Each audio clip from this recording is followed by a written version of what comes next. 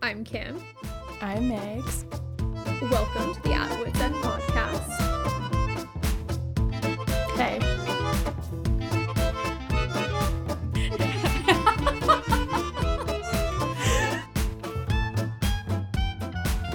Why are we here? What have I done? Who am I? Who am I? I don't. Is that even a word? Those scarves were awful. Oh, I like them.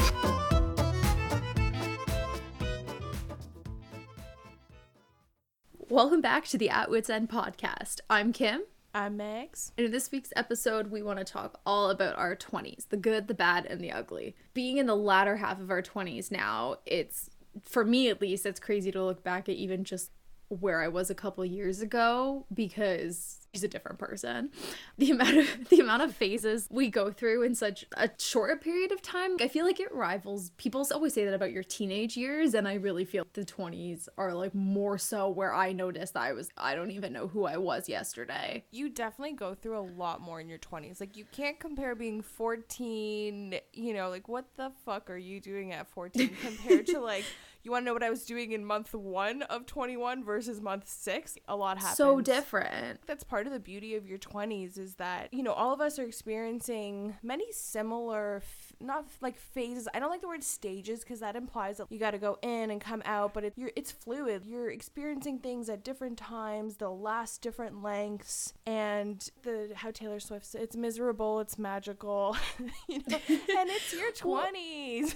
Yeah. Going off of what you said, that there isn't like a phase, and sometimes I look back and I'm like, wait, when did I stop doing that? Or like, when did I start doing this? Or, when did I stop being like as interested in going out to a bar on a Friday night and like more down for a low-key hangout, that kind of stuff? Like, when did that change? I don't even know. You know what? Let's go back even further. When we talk about these changes, right, you don't notice them. Like, okay, what is the biggest difference between, let's say, 15 and 25, right? Because all of that kind of becomes a mess. That's a 10 years there. Maybe the latter part of your 20s is similar to the mid part of your 20s, but that like 15 to 25, biggest difference. What would you say? I'd say in comparison for me, I was way more reserved in my teen years. Less self-assured, I guess. I feel like I was very much felt like I needed to please people more, or maybe needed to, like, just like every teenager, like, you needed to do things to fit in, or you needed to act a certain way or dress a certain way or whatever it was, versus I look at me as 25 and I almost go the opposite direction, where like I'm resistant to things that I feel are people pleasing. I feel like I make more of an effort to go against that, or at least I'm aware of those situations in a different way than I was when I was 15. Yeah, that's actually a really good point, because like a lot of those like late teen years are like really trying to go with the flow and trying to join in the herd as they're making their way downtown, and now you're like, nope, it's the rural life for me.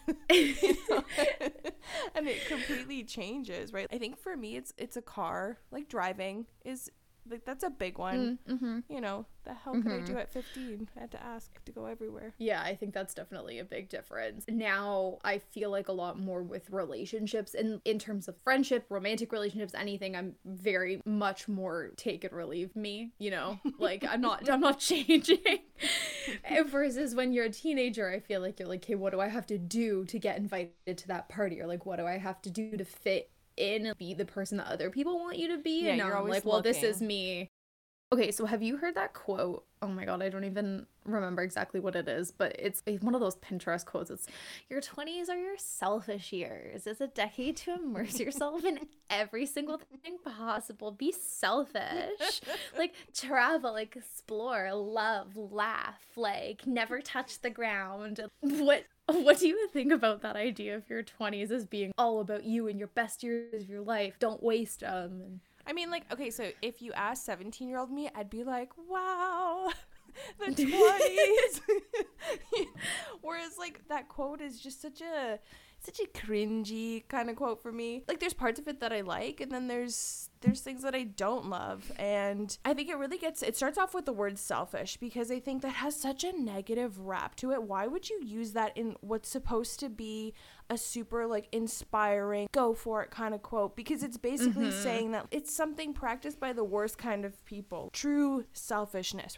If you want to say selfish in a positive way, because I've looked it up before, selfish, there's no positive word for being selfish, unless you're like talking about self-seeking, or maybe like self-serving could be better, because it doesn't simply imply that you're just paying too much attention to yourself and just not enough to others. What's missing for me in this quote is it implies that only you matter, you know, and like maybe people need to feel like that. And so like what I would love to see is that narrative to be changed. Instead of just you, it's still about you, but observant of everything else around you, and that this is a time for like observing, studying, growing, learning, calculating, with the, you know, trying things and traveling. If you don't travel, does that mean you've wasted your 20s? Or, you know, are you waiting for having a little bit more money, not sleeping in a disgusting hostel with 15 other people with your backpack strapped, you know, under your shirt, you know, and the bathroom, flashbacks, and the bathroom being in another building around the corner that you have to walk through in the middle of the night. There is a call to travel when you're young, but you're also more than likely going to be poor, and maybe that's an unnecessary way of traveling, just so you learn and you see places differently than when you do have a little bit more money. The learning part of that quote is missing. That's what makes it a little cringy, and it's be selfish and ignore everyone else and just do whatever, take no responsibility and just like fuck it. Yeah, that's not for me. It's interesting that you read it that way, because I also don't like the quote, but for me it was that it feels very isolating, that the 20s are your best years, you're never gonna get them back, you're never gonna have a decade like this again. So like, what about your 30s? Like what if my 20s are my 40s? Like, you know what I mean? Like, yeah, I mean, you can't... It's like peaking, right? Like, you don't want to peak in elementary school, right? From and like oh my god, it's like when you think back on those people and you're like, oh, they peaked in high school, like that was definitely and you're like like I genuinely count myself lucky every day that I still don't feel like I've peaked, because still working towards the big good. Like, you haven't seen anything yet.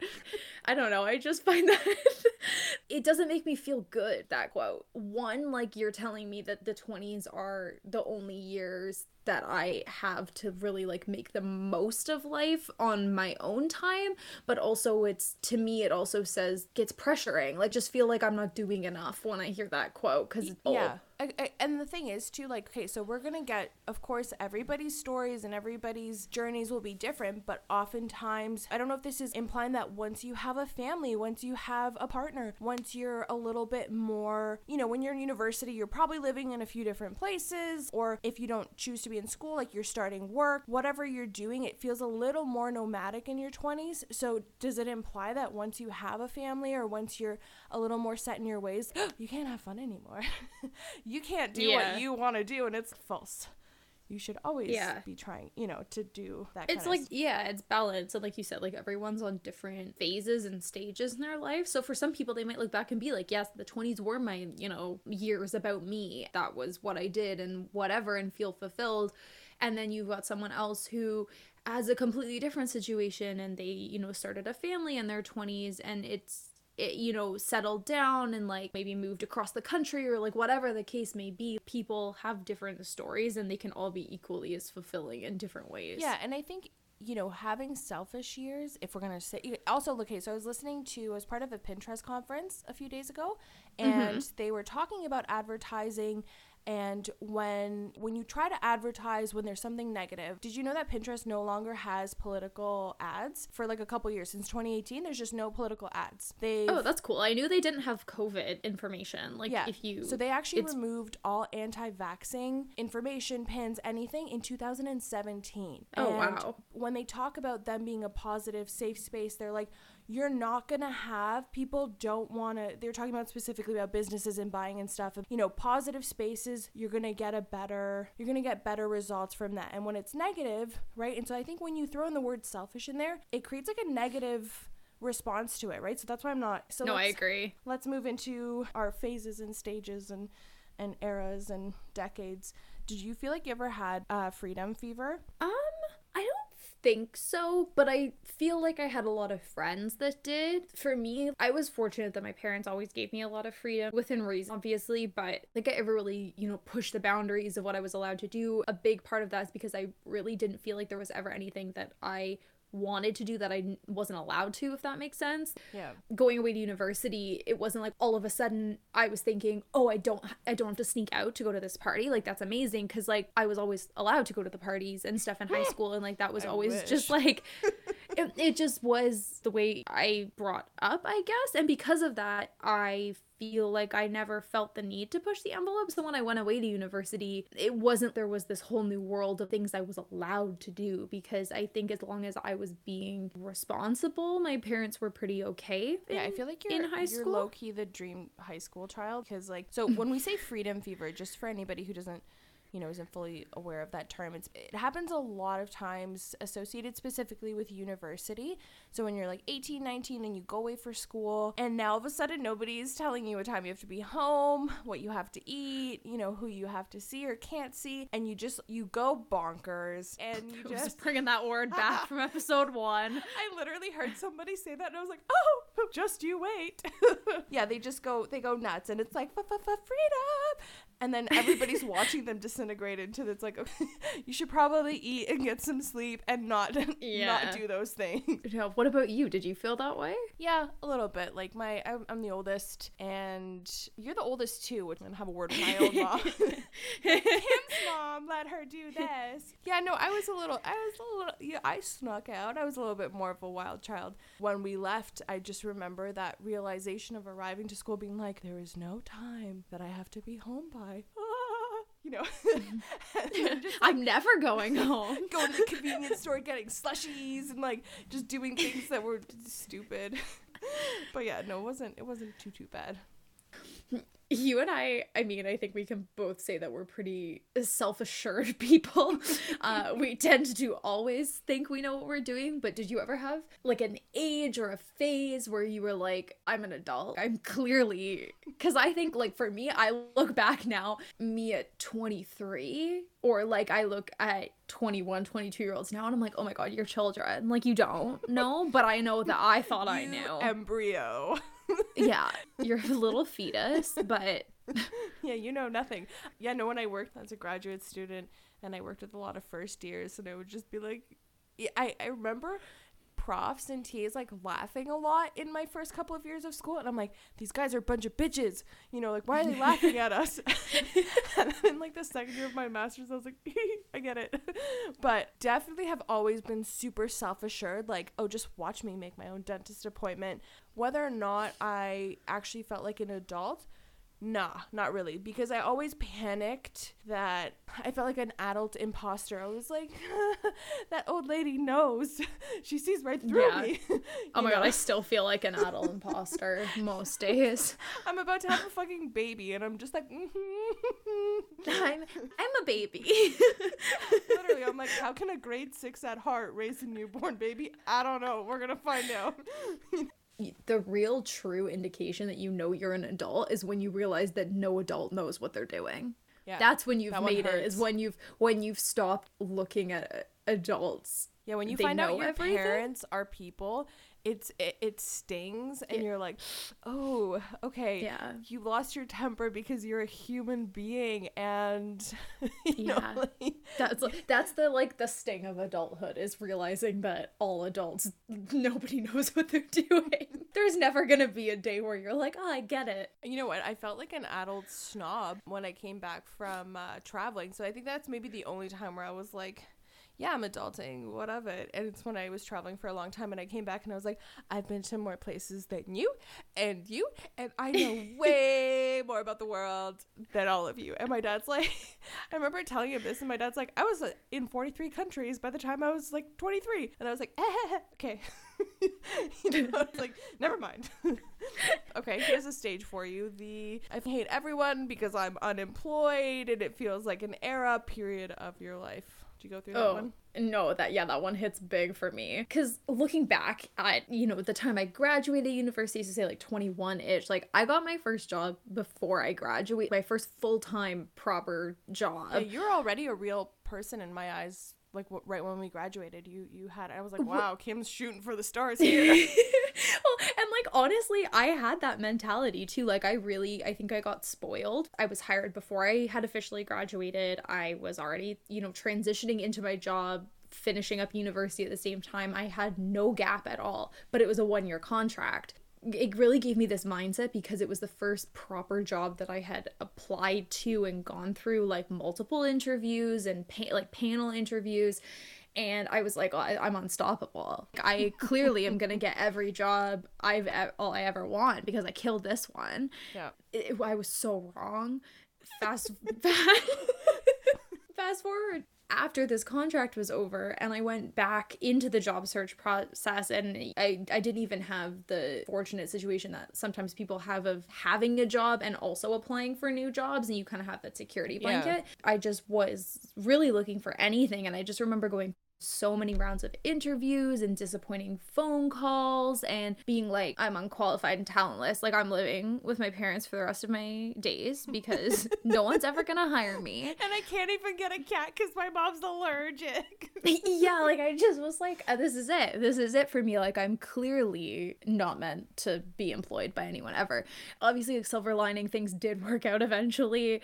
It wasn't really in the way that I planned. I really feel for just like people that are in that phase now because it makes me stressed even to think about navigating that unemployment process in, scouring job posting, going through interview after interview. And it's just like, it really is so much of your energy into things that can really feel like they're not paying off. Like writing a cover letter. I hate cover letters. Like, yeah. What kind of silly? I feel like it's like one of those things that is still around, but really, let's update that. Here's my resume, but just like talk to me. We'll get a lot further that way, And I get it. It doesn't make sense. And anybody in business is going to be like, you can't feasibly do it. Whatever. I just think I hated writing them. Yeah. No, I agree. I mean, I think that's why freelancing really resonated with me because it's a very different hiring process. And it's a vibe. Yeah, well, kind of. And it was more just like, hey, we need this. Can you do it? Yes, I can. Cool, you're hired. Start tomorrow. That's it. Let us know when you can get it back to us kind of thing. Yeah.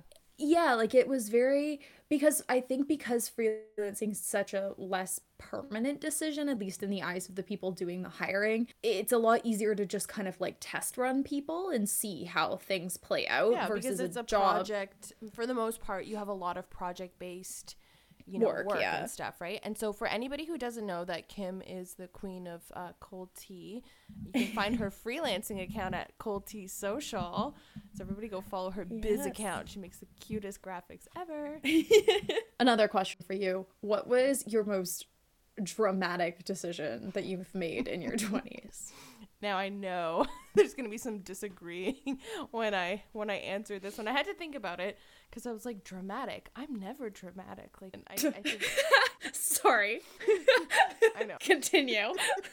But like for me, I don't think I'm dramatic. Just because everybody else recognizes me as being the most extra person on the planet does not mean that I self-identify as being dramatic. Just to interrupt for context, that I once played you Bridget Jones' Diary for the first time, and I genuinely thought you were never gonna speak to me again because you were so upset that she wasn't happy for the first half of the movie.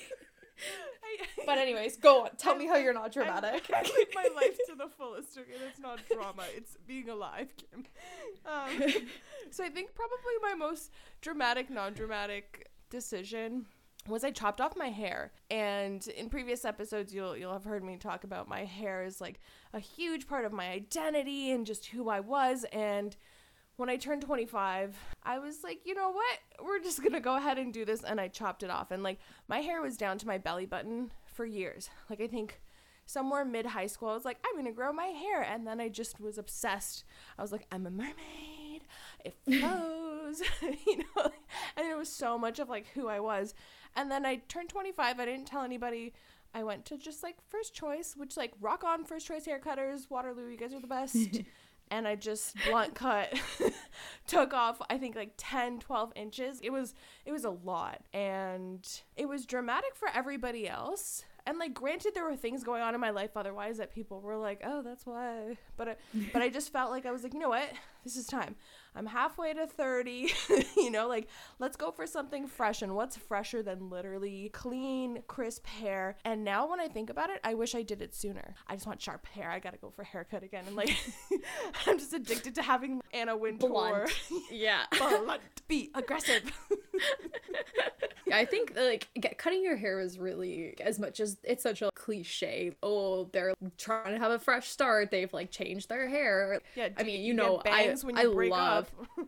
Yeah, like I mean, I always love changing up my hair, but it really is because I just feel like a new person. Blonde Kim and brunette Kim they're different people. Yeah, currently Kim is like tones of steel gray. Yeah, we're not sure who gray. We're about to find gray. out. Yeah, we're not sure who gray Kim is yet, but we'll find out. Now, did you feel like you ever hit a second win where, you partied a lot at some point and then you kind of took a step back and relaxed, whatever, and then you're like, oh no, and then so you started partying again at 24 or something, and the hangover lasts that many hours, where it's like 24 hours and it's still not any better and you're just not going well? I mean, in a way, I feel like I'm in that phase now.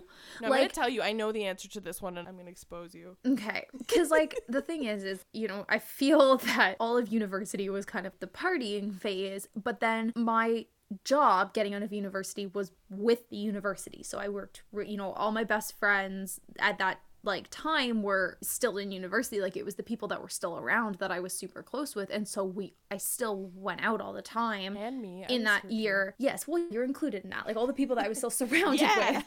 with were still going out all the time. We're still kind of like partying all the time, and so I was still in that lifestyle. And then I went from that to traveling, and I went like deep into that phase. My 23 partying phase was more what most people's like 21 partying phase was. Okay. I don't necessarily think I'm in like a re-partying phase now, but I'm definitely in the phase where my hangover lasts 3 days. So like, I look back at those university days when it was like, we went out every night of the week, and I'd still be up and at my part-time job by 7 a.m. Oh, and yeah, ew. like, oh, I yeah. don't even know how I did it. I just remember so many days sitting there being like, don't throw up, don't throw up, don't throw up. So I have this very vivid memory of you. The reason why I'm asking about the second one is I remember this comment that you made. I was also doing a fuck ton of school. Like, I was working 3 jobs and it was just really hectic. My schedule had to calm down a little bit partying wise.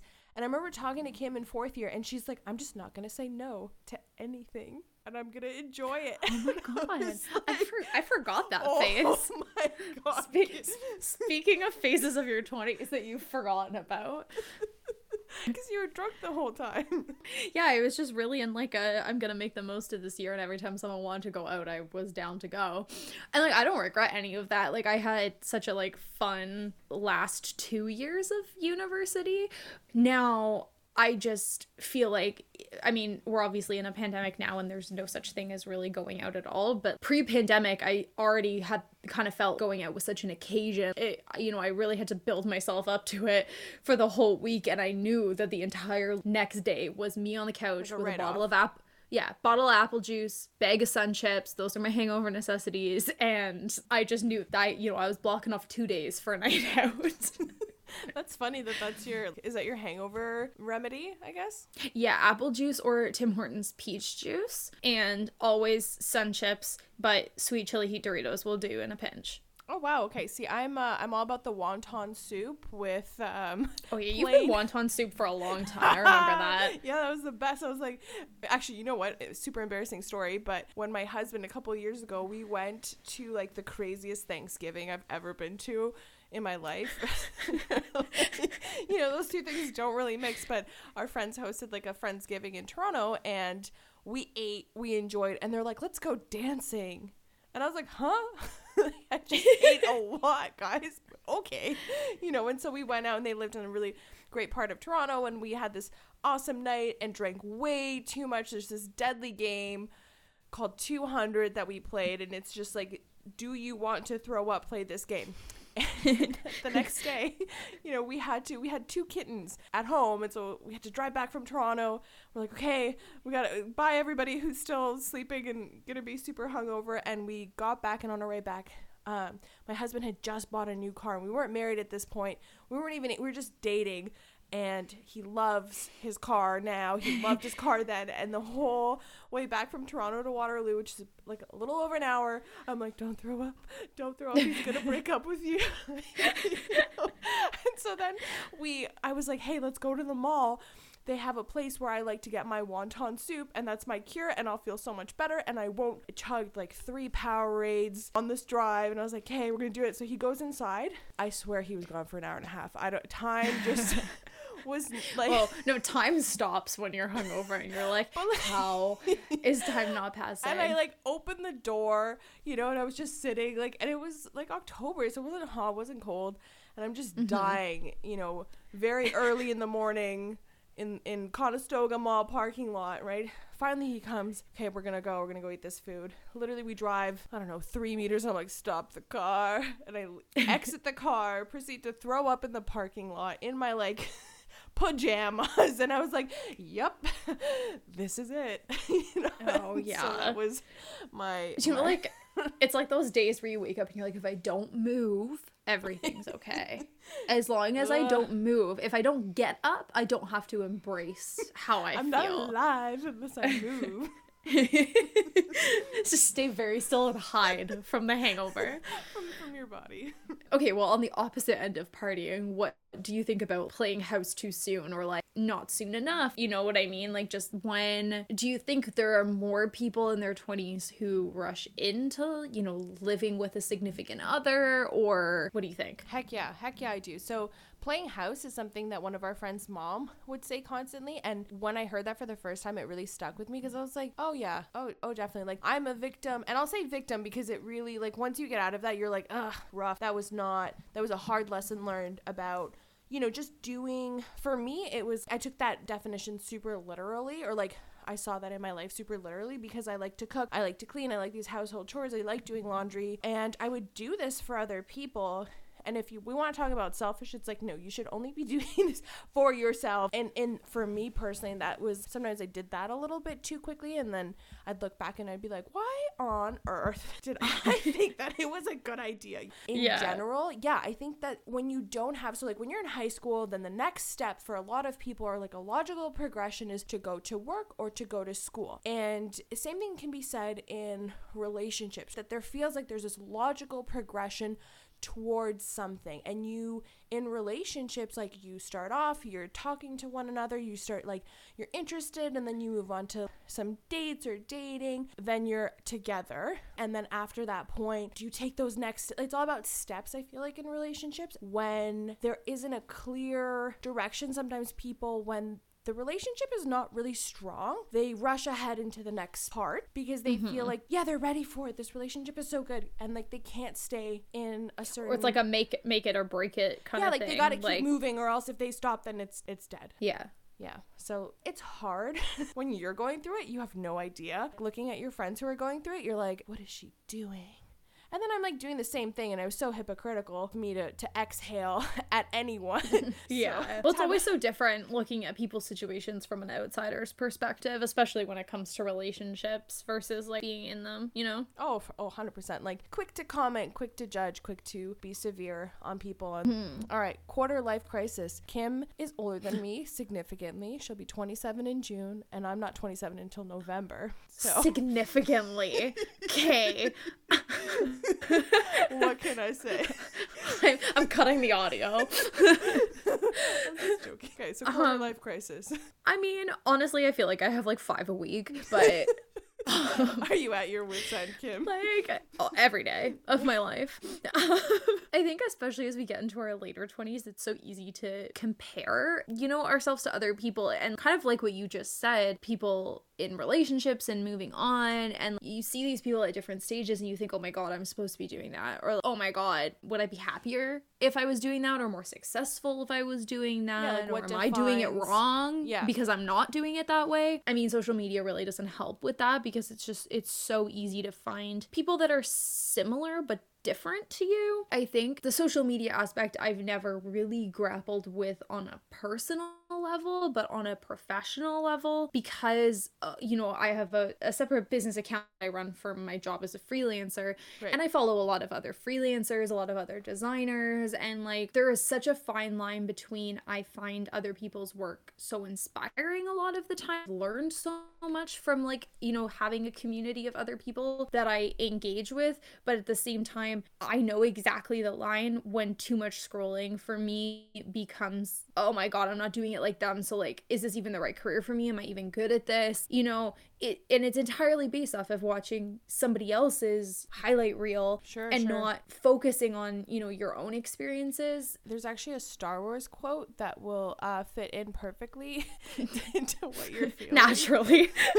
So, not exactly in the same. So it's not in the same context per se, but in the first Star Wars movie, there's a group of people. They're escaping. Have you watched Star Wars, by the way? Like, Yeah, but I'm like not a okay, Star yeah, Wars that's person. fine. Okay, so there's people and they're escaping, and then underwater in like a little sub, and then a fish bites them, but then a Right. bigger fish bites that fish, and the quote is, Right. "There's always a bigger fish," and I think that's kind of Yeah. there's No, always it's so someone true. who can do it Mhm. better, or like for your personal expectations and reality, there's always someone who's like, oh, I wish I could be like that, but they're not. Well, and like I do think I see it the most with my career. Like that's where that's where my quarter life crises come in, is really in terms of my work versus I'm a little bit more grounded or like assured in my personal life, Yeah. I guess. But I think it really just can be applied to anything. It's just that feeling that you see someone else doing something and it's like that inability to take it as just, oh, that's a good idea. And instead you're like, oh, that's a good idea. They're doing all the good things that I'm doing. Yeah. And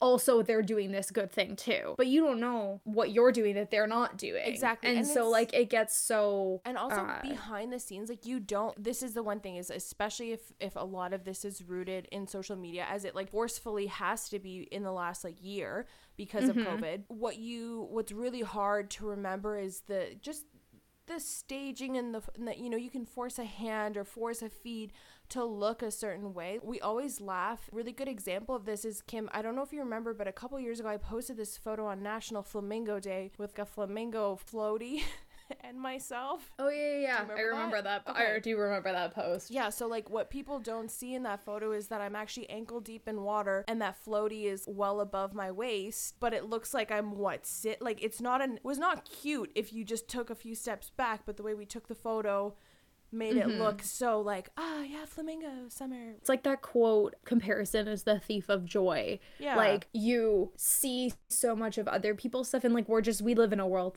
especially right now, but even pre-pandemic, where I think we just see so much of what other people are up to and people that without social media wouldn't matter in our lives. And then I think that triggers a lot of people's quarter life crises.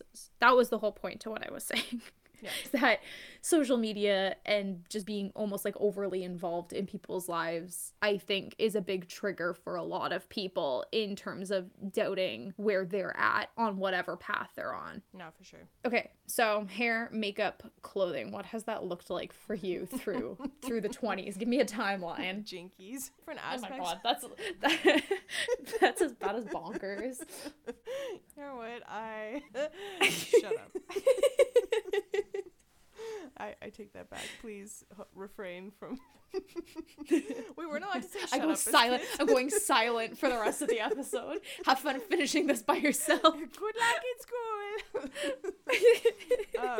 So like, okay, clothing wise, I don't know, super aggressive. That I'm always changing up clothing and stuff. Like right now, I'm super excited for mom vibes. I picture like high-rise Levi's and some vintage sweaters and cool sunnies and some sort of sneaker that I've yet to determine that will be like the next vibe and stuff. So that's always been, I kind of changed that up. But a funny one for me is I have really tiny, very straight, ugly ass eyelashes. And for like a good, I don't know, 5 years, my motto was like, she told a story as long as her lashes, because I would get extensions, wear fake lashes. You know, when I see somebody with beautiful lashes, I'm like, wow, things must be working out for you in life, because how could they not? You know? And then before that, I was really into like blue mascara. I was gonna say, I hope you're gonna mention the blue mascara phase, because cool, that was really like key, I feel, in your development. The eyelashes one, like, that's, we can really see the changes. And then clothing's been pretty consistent. Okay, so love and liver abuse. What are your thoughts on that? What can you tell us about that? The defining phrase of your 20s, really, I think, if my 20s had a tagline. But I was thinking the other day how it's so funny, you know, when we were planning this episode on like phases of your 20s, one definitive shift is where people go to meet each other. And like, I don't know if that's because there just is a natural shift between university life and then post-university life, and you don't really have that kind of community you're surrounded with anymore. But I just think back to our university days, nobody was on online dating apps. Like, that wasn't a thing, really. I don't think it even existed, right? Like 26 Tinder did in fourth year, like right at the very end, but not before. I mean, it was around, but it was just not really something that was super common, or people had it, but they certainly weren't looking for relationships on it. You know what I mean? Like, it just wasn't a common thing. And nowadays, anybody who I know who's been in a relationship or gotten into a relationship in the past 2 years, they're like, oh, we met on Bumble, we met on Hinge. Like, you never hear people that are just like, oh, we met when we were out one night, or like we met at a bar, or like a friend of a friend at a house party. That was such a huge shift. And I just think that is interesting when you're talking about phases of your 20s, that there is like such a shift in that sense of where people go to meet new people in general. Yeah. It really is tied to liver abuse in the early stages, and then it's just not so much when you're older, and especially now with being at home all the time. It's very different. Well, I feel like, yeah, that could go one of two ways. Being at home all the time either increases your alcohol consumption or decreases it, depending on like sociability and how you feel. But I really wanted something super open-ended for this, and I'm happy with how you took that, because like the complete change in authenticity in regards to meeting people. And I know both like different people that are on these dating apps, and everyone's like, I'm a nice person just trying to find another nice person, and I just get weirdos. So I feel for everybody. That's yeah. You know, here I am, the old married hag, and I'm like, oh, back in my day. I haven't even been married a year yet, so my husband's already rolling his eyes. Hi, Tilo. Old married hag. What does hag even mean? It's not flattering. Oh. Hold on. It's so much funnier now that you didn't know that it was insulting. I thought hag just meant like married and like British. I guess. Are you ready for the definition? I guess so. Noun. Okay. A witch, especially one in the form of an ugly old woman. Used in a sentence, an old hag in a dirty apron. I mean, the dirty apron part is true, but fuck, whatever. Oh, wow, that was excellent. Okay. Sometimes I think I have like a complete control of just language and phrases and words, and I'm like, I know more words than anybody. I'm an old married hag. Prior to you being an old married hag, what would you say the signature of your 20s was? It's a mix between like, I'm here for a good time, not a long time, and then / I'll sleep when I'm dead, / I'm gonna go take a nap because I deserve it, / I'm not done yet. You know? I would also, if I were to label the signature of your 20s, I would call it venti Cali style caramel macchiato, please. And I'm only gonna drink 1/3 of it. That's been a common complaint about me for years, but I try to finish drinks now, okay? I'm really bad at finishing drinks too. It's literally why my business is called Cold Tea Social. Why are people so down on me? Like, it's my drink. I paid $8 for it. Fuck off. We have 3 years to go. Well, 3 and a bit years to go. What are your thoughts on wrapping up the 20s? Honestly, I don't know, because I really try not to think about getting older. I'm excited, I think, for the next era or like decade. I mean, I'm only 26. Like, it's not like I'm only really halfway through my 20s, but I think the older I get in my 20s, the more I like this later stage, but I really did dread it at first. I think turning 25 was like a rough one for me because I really, or maybe 26, somewhere in between. I don't have that same like, oh no, I'm this age. Like, I don't really care. It's more about like, how are you planning on celebrating my birthday week? That's what I'm interested in. Yeah, I don't know. I think it doesn't really bother me. It bothers me more so on the day after my birthday, but it doesn't. It doesn't, because like I'm caught up in the celebrations. Like it does, though. On my birthday. I think it's more so when I feel like there's just so much I want to accomplish, and when I feel like I haven't accomplished enough, I am like, oh my god, time's moving so fast. But got lots to do.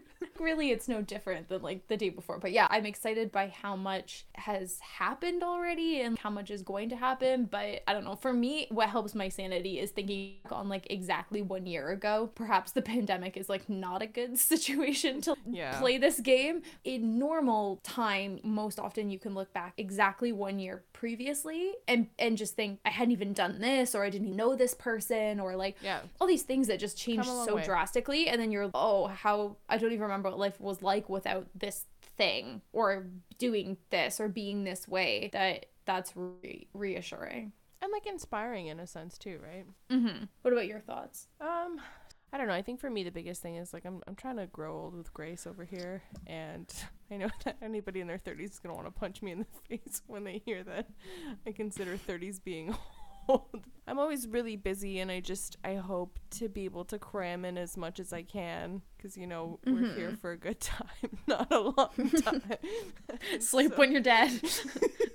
Yeah, right. Like I'm excited, and from like a clothing point of view, I'm really excited too, because I have such a baby face, and people, I get ID'd. I have not yet not been ID'd. I always get ID'd because I just look like a 15-year-old apparently. I'm like, think about the logic of you IDing me. Like, you're implying I look 18 or younger, but I like that. And now for our Philomath segment.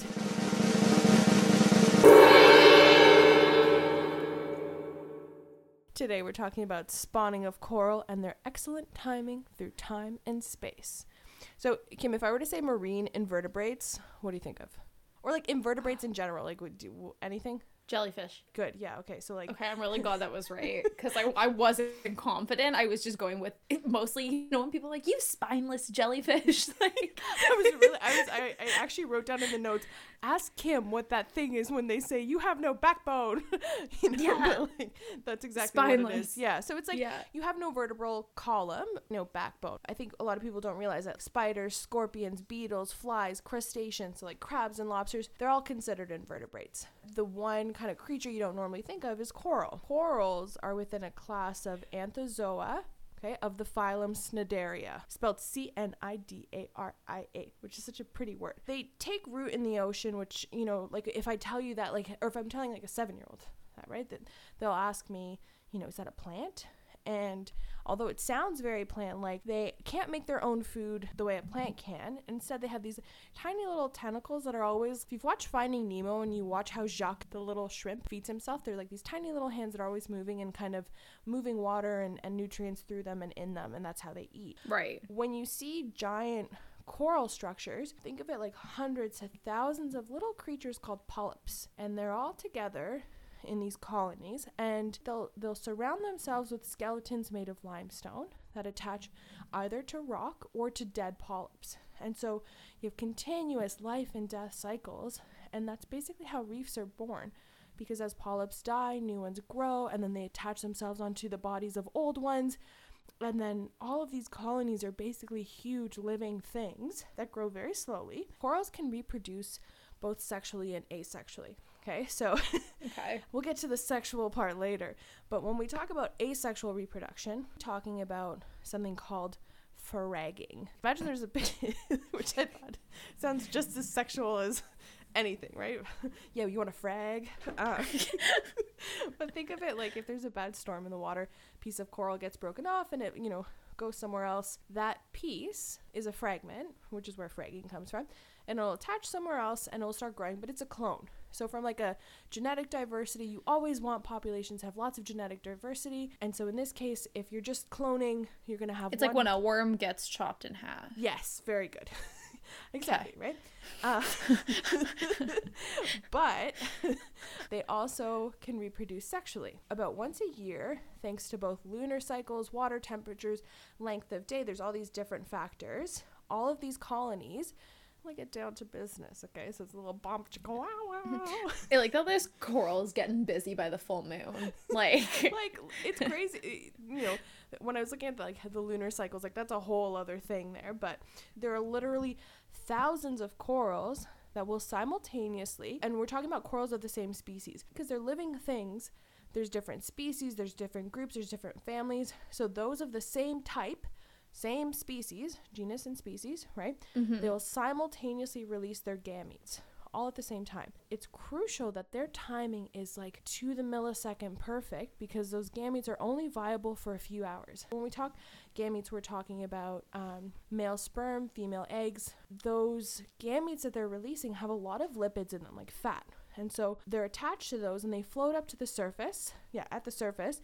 That's where fertilization begins. And then they form an embryo. And they develop into larvae called planula. And then after a few days of, development they're floating, then they'll slowly drop down. If they can, then they'll try to attach, and they start growing at a ratio of about 4 inches per year. Now, the crazy thing that we learned is that if you were to take a piece from Australia and you bring it to London, England, the timing mechanism will work and this spawning will still happen at the same time. That's cool. Isn't that awesome? So literally and they don't know how. They know why, because it has to be perfect. It looks like a snowstorm underwater once everything is released. Yeah. Imagine thousands are all releasing it. And so no matter where they are, they do it at the same time. Like, you can have them in a lab and they'll do it at the same time. That's so cool. And it's like time, space, it doesn't, and they're still trying to figure out how and what exactly is happening. And I read, maybe in a future Philomath segment, we'll get into, like, I always thought that when I heard the word coral bleaching, that coral was dead, but that's not the case. Right. Oh, so I thought it meant it was dead. Yeah, so that's that. Maybe we'll add that into because I got into a really big rabbit hole, but just for sake of time, we won't get into that. But just know that, like, yeah, corals have their timing down to the second, and that they work together even when they're apart. And I was like, if your 20s are about anything, it's about timing. What a way to... Aw, cute tie-in. Yeah, thank you. Do what I can. Well, anyways, so thanks for joining us. Now, I don't think we introduced that this episode is titled Hindsight 2020. Make sure you follow us on Instagram. We are at Wits End Podcast. The double ats is really like, we didn't think that one through. I kind of like it. At. Yeah, so we'll talk to you guys soon. Bye. Bye.